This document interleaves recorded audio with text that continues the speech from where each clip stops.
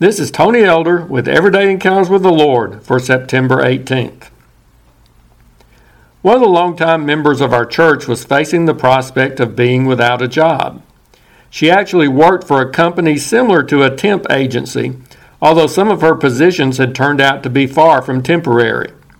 After 7 years at the same place, her agency's relationship with that particular business was coming to a close, leaving her without a job. So as that time drew near, she asked the church to be praying about her upcoming unemployed status. Well, the Sunday following her final day at work, she reported in our worship service that a new position had already opened up, which she would begin within a few days. While she thanked God for answering prayer, she joked that she should have been more specific when requesting prayer from our congregation. In a way, our prayers were too effective, and the answer came a little too quickly. She had figured on having at least a couple of weeks off from work and had already made some plans. Isn't it wonderful that God hears and answers prayer? Now, it's rare that He responds more quickly than we would have preferred. More often, we find ourselves having to ask, seek, and knock for an extended period of time, impatiently wondering what's taking the Lord so long to give us the answer.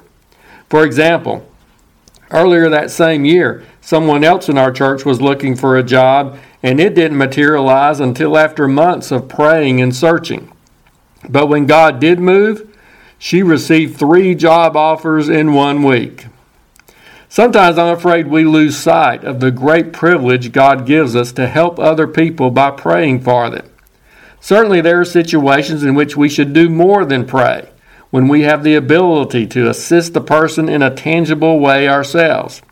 But at the same time, let's not downplay the value of interceding for people before a powerful and caring God. In some circumstances, there's nothing else we're able to do to help the person other than pray.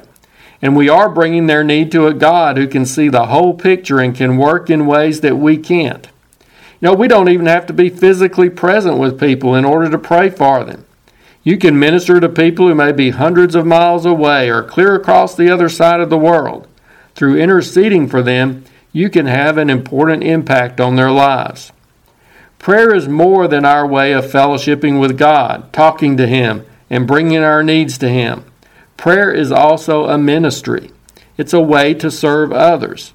And it's not just a special gift or function for a few select individuals in the church. It's something we all can do and are called to do as believers. The Bible refers to all followers of Christ as priests. And one of the truths that title suggests is that we each have been given the privilege and responsibility to use our access to God to intercede for other people and their needs. A ministry of prayer is something any of us can do. Some of us may not have the talents or resources to serve in other areas. Some may be physically unable to get out and do other forms of ministry. But we can all pray for other people.